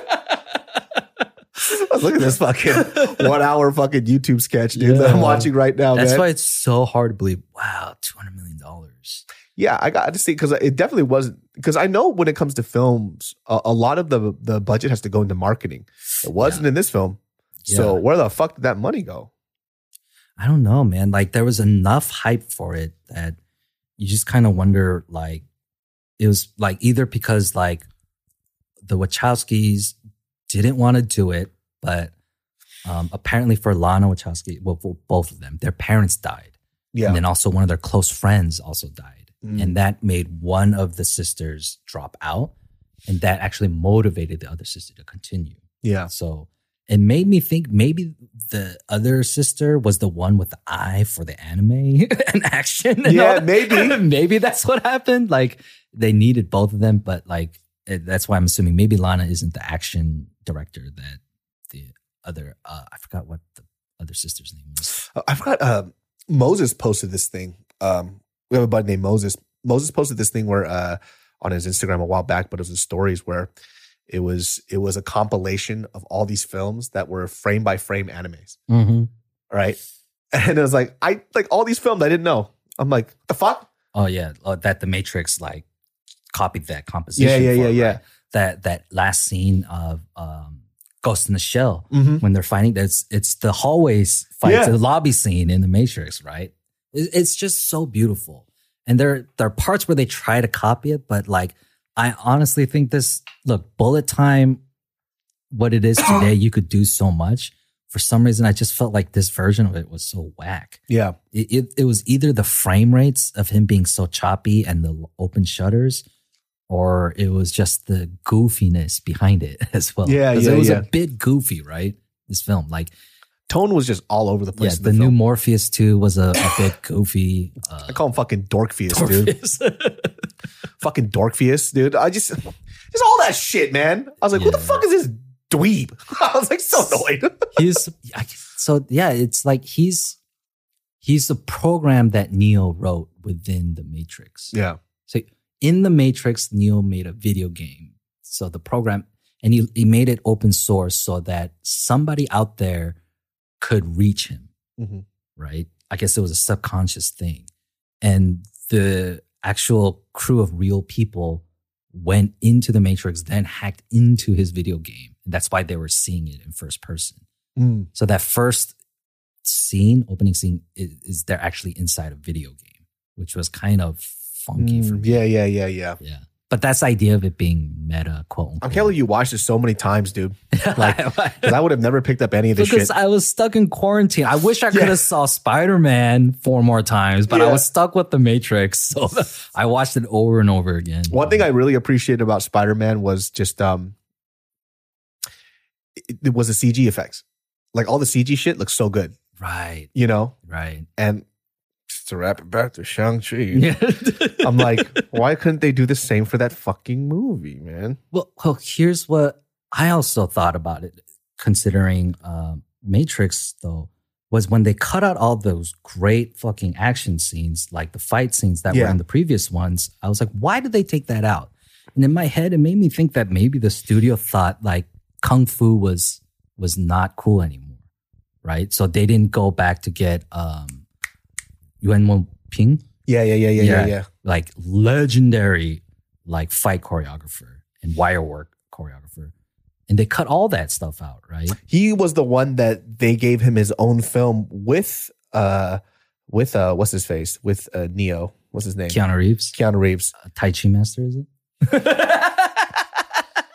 If you guys are watching this on video, I wish you could see my face. It's literally one of the worst films I've ever seen in my life. Like, I was so disappointed and pissed how they did him like that. It's literally one of the funniest films I've ever seen. What? It's that last fight scene where he just jumps into the river, like the Hudson River, and just swims. Really? Did you see that? I didn't see it. No. So I forgot what the whole concept was, but Keanu Reeves just consistently kept saying at the end, "You owe me a life," because Keanu Reeves can't not sound like Keanu Reeves. Yeah. And Keanu Reeves is the antagonist. He's a villain. And he's like, he just repeatedly says his line, "You owe me a life. You owe me a life." And I'm like, what the fuck is going on here? But essentially, Keanu Reeves, he escapes this last fight scene that he has, right? And they're on this like platform and stage where everybody's fighting each other. And how he evades and escapes like the police and everybody, he just jumps into the Hudson River or some shit and he just swims across it. Sweet. So Tai Chi Master's set in New York? Or something like that. I don't know where the fuck it is. It's like in the States or some shit. Okay. But I haven't seen the movie in a long time, but just that one scene, he just jumps into the water and then he just swims away to freedom. I'm like, so he just swam like 30 miles? And credits roll? Yeah. I think he got caught later on. I was like, what in the fuck is going on? I think that's the problem with this new Matrix, though, is that I felt like the studio thought that like Kung Fu wasn't cool anymore. Actually, Kung Fu films, but then Shang-Chi came out. Now, this is what I'm saying. I wish there was Shang-Chi level of fighting choreography in this Matrix. Oh, that would have been great. I think it would have filled in a lot of gaps. It would have gave me something to bite on. Yeah, for sure. But at the same time, though, the fight scenes in this Matrix didn't mean anything. Yeah. Like when Neo faces Agent Smith, it fucking meant something. Oh my God. He says, he's starting to believe, right? When he starts to believe that he's the one, he starts beating the shit out of Agent Smith, right? Like each fight scene, even the conversation with the architect, that's a fucking fight scene, right? It's just a fight scene with dialogue. Yeah. Right? And the way he won that fight was by making his own choice, not by the choices he was given by the architect, because they're in control of him. And by him beating the architect is him making his own choice and going towards the other door, right? This new Matrix, they fought just to fight. Just to, hey, remember? I still know Kung Fu. That's why it was like, what is this pointless fighting going on? Like, so the Merovingian shows back up, right? He was having a rant in the middle of this big fight going on, right? And I felt like that was probably the director saying, like, what he's saying is way more important than this fighting. Yeah. Right. Which kind of pissed me off, like, because what he's saying is important because he's complaining about this new Matrix, the smartphones, the texting, the social media, the video games and all that. And he says, we used to have style. We used to have class. We used to have conversations. Now look at this shit, this Facebook Zuckerberg bullshit. Yeah. And that's why he's so angry, because he lost that all in this new version of the Matrix with everything we have now.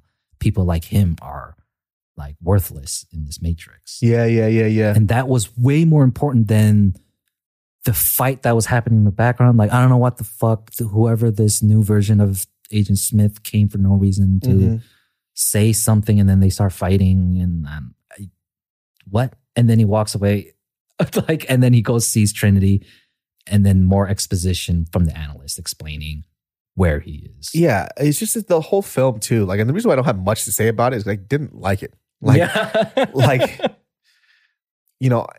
to wrap it back to Shang-Chi, is like the reason why I had more to say about Shang-Chi is because there was things I liked about it and there was things I disliked about it. Yeah. So there was just more things to talk about, right? Yeah. And it was something that I was really, really invested in. Yeah. With Matrix, it was just, I don't know, like for me too, I'm glad that you explained the lore. Now it starts to like piece up and make a little sense. So now if I watch it again, it'll probably feel a lot better. Yeah. But because it was so just chopped up and stupid, I just got really upset watching it. I was just irritated the whole time. They keep bringing up the theme of choice as well, right? And that was important to the Merovingian, right? Because like I said, he's part of that second Nightmare Matrix. And he brought up the whole idea that choice is an illusion, because he knows he was in the Matrix before he was replaced by the Oracle. Yeah. right? That's why he hates the Oracle so much, and he wants the eyes of the Oracle. And he shows by example that he says that choice is an illusion in this matrix. And let me show you. And what he does is he feeds this girl some orgasm cake, right? And I think the allegory there being that being controlled by these programs and machines is akin to like sexual assault. Like it's a violation. Yeah. And that's why your freedom and your choice is so important. And then like, where is any of that allegory going on here? It's just like, it was just so basic. Yeah. Everything was so basic. And then, if you put it like that too, all the stuff that they were setting up in the second and third one, there was just a lot of stuff that was missed too then, For me, I don't know, man. Yeah. Like I said, because of how much I loved the first one, and once again, I made the mistake of watching the first one and before I watched that shit, because it just all pieced so well together. Yeah. Like I think when we talk about cult classics too, we're talking about films that really just kind of changed the landscape of film in general. Yeah. Like even like this film, right? Think about the movie 300. Right. Right? 300 changed the landscape of fucking action films. Dude, speed ramps would never be the same since 300. Yeah. After 300, every fucking action scene had speed ramps. Yeah. And superheroes couldn't look like Nicolas Cage anymore. Yeah. You had to be jacked. Mm-hmm. You had to be on a program. Dude, Gerard Butler, dude. Yo. So fucking buff. How very odd that he had a thick Scottish accent. Yeah. But yeah, nice Greek warrior there. I love it. It's like, yo, what the fuck is that? This is Scotland. This is Scotland.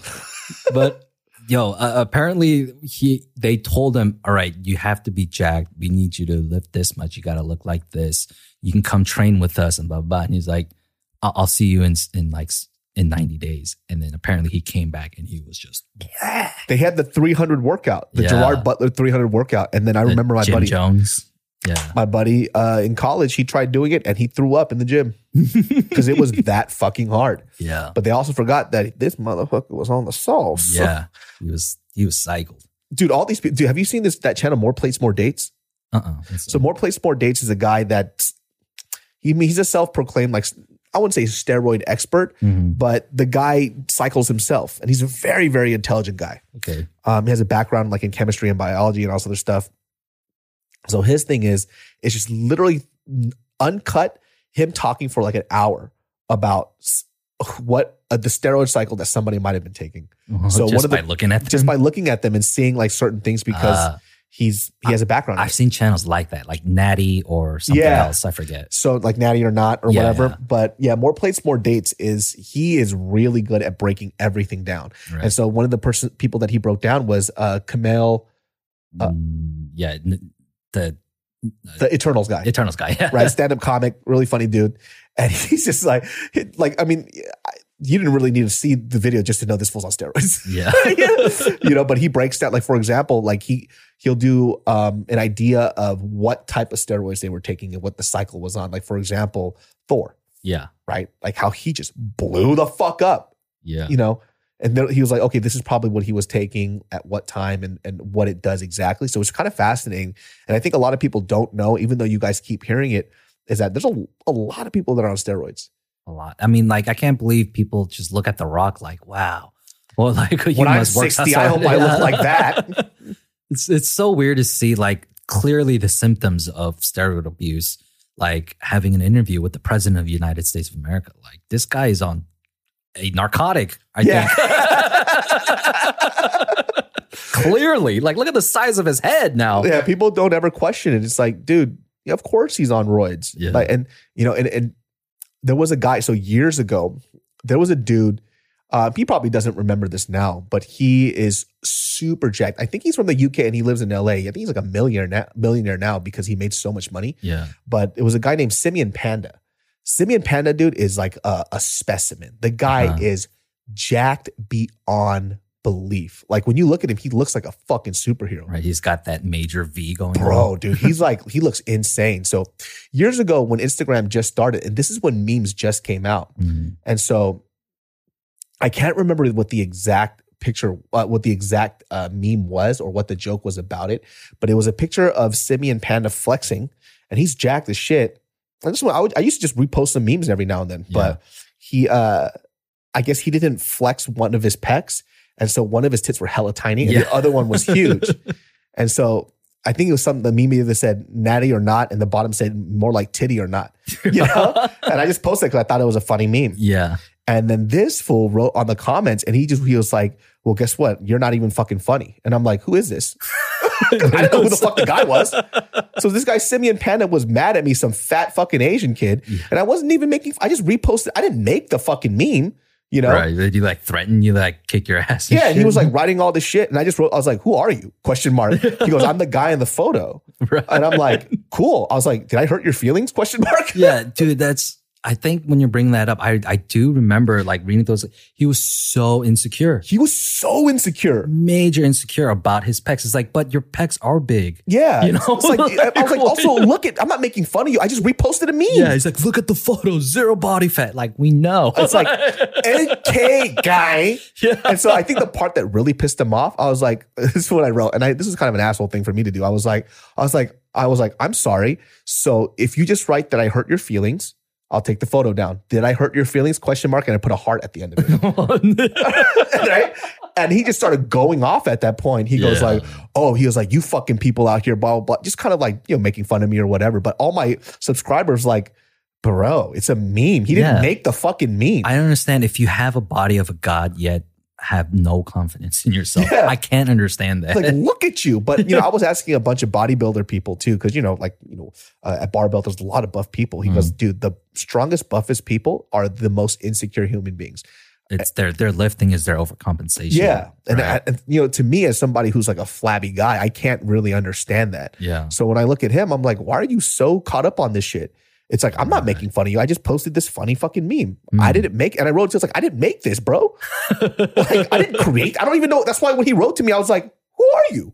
I was like, I don't even know who you are. I was like, just say that I hurt your feelings. Yeah. And I'll take the photo down. He goes, no, you're just not funny. I was like, did I hurt your feelings? ? He goes, you're just not funny. And I'm like, bro, you are so fucking sensitive, man. Yeah. Like, relax, dude. I've literally been memed all over the internet. You don't see me fucking pulling a fit.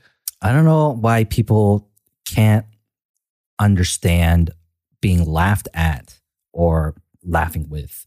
They can't understand that difference. Yeah. Be like, to see a joke for what it is. Yeah, it's like, obviously, dude, also too, guy, like, you're dope.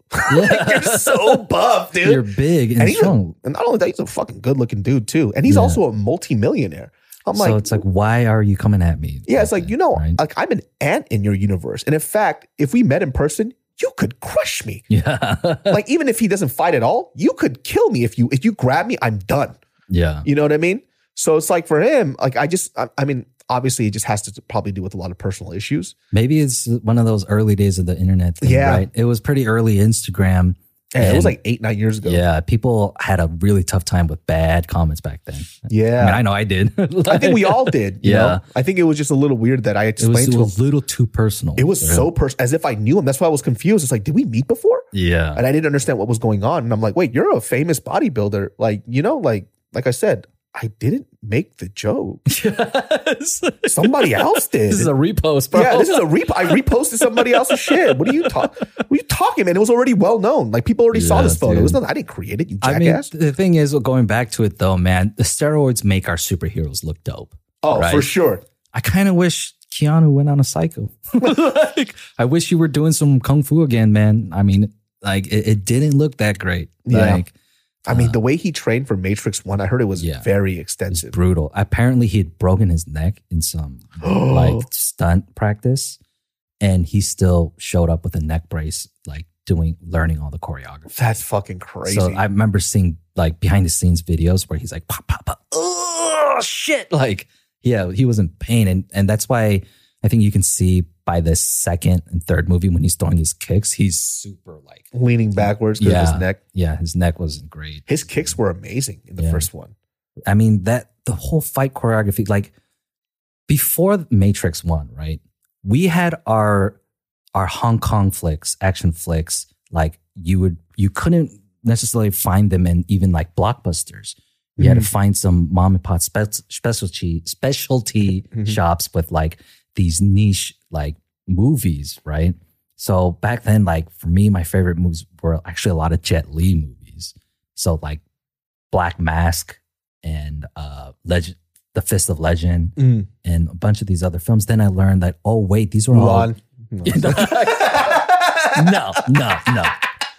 What a waste! What a waste of fucking Jet Li, dude. No, but going back, you see that those are all Yuen Woo-ping films that he choreographed, and that's why like Matrix has that look of what it is. Each fight scene was just so important, and it was all telling a story about Neo's progress. And this one was fight to remember who you are. Yeah. It's like, dude, haven't I done enough? Yeah. Like, God damn it. It was still interesting, like in the sense, like I said, the anomaly code being copied into Trinity. And she originally gave that kiss to Neo. But apparently this time around, it was when they kissed on the rooftop, that code was awakened in Trinity. That's how she learned to fly before it was awakened in Neo as well. So in all, it made sense as far as story and lore goes. But yeah, putting it all together was just a jumbled mess. Dude, I would love to fly, man. Somebody give me that code. We just got to believe that apparently if you believe this is a simulation, you could fly. After this podcast is over, I'm going to tell fucking Ed to shoot a bullet at me. Just wake me up. just watch, bro. Well, guys, that wraps up this episode of the Genius Brain Podcast. I hope you enjoyed that. Hope you learned a lot about the Matrix. I hope you, I wonder what you guys thought about Spider-Man. I thought it was pretty fucking amazing, man.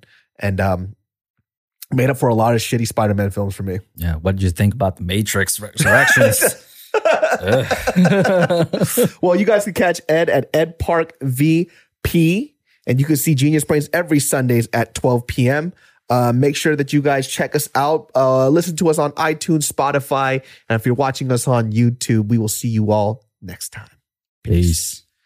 Angie has made it easier than ever to connect with skilled professionals to get all your jobs projects done well. I absolutely love this because, you know, if you own a home, it can be really hard to maintain. It's hard to find people that can help you for a big project or a small. Well, whether it's in everyday maintenance and repairs or making dream projects a reality, it can be hard just to know where to start. But now all you need to do is Angie that and find a skilled local pro who will deliver the quality and expertise you need. Angie has over 20 years of home service experience, and they've combined it with new tools to simplify the whole process. Bring them your project online or with the Angie app, answer a few questions, and Angie can handle the rest from start to finish. Or help you compare quotes from multiple pros and connect instantly. Which means you can take care of just about any home project in just a few taps. Because when it comes to getting the most out of your home, you can do this when you Angie that. Download the free Angie mobile app today or visit Angie.com. That's ANGI.com.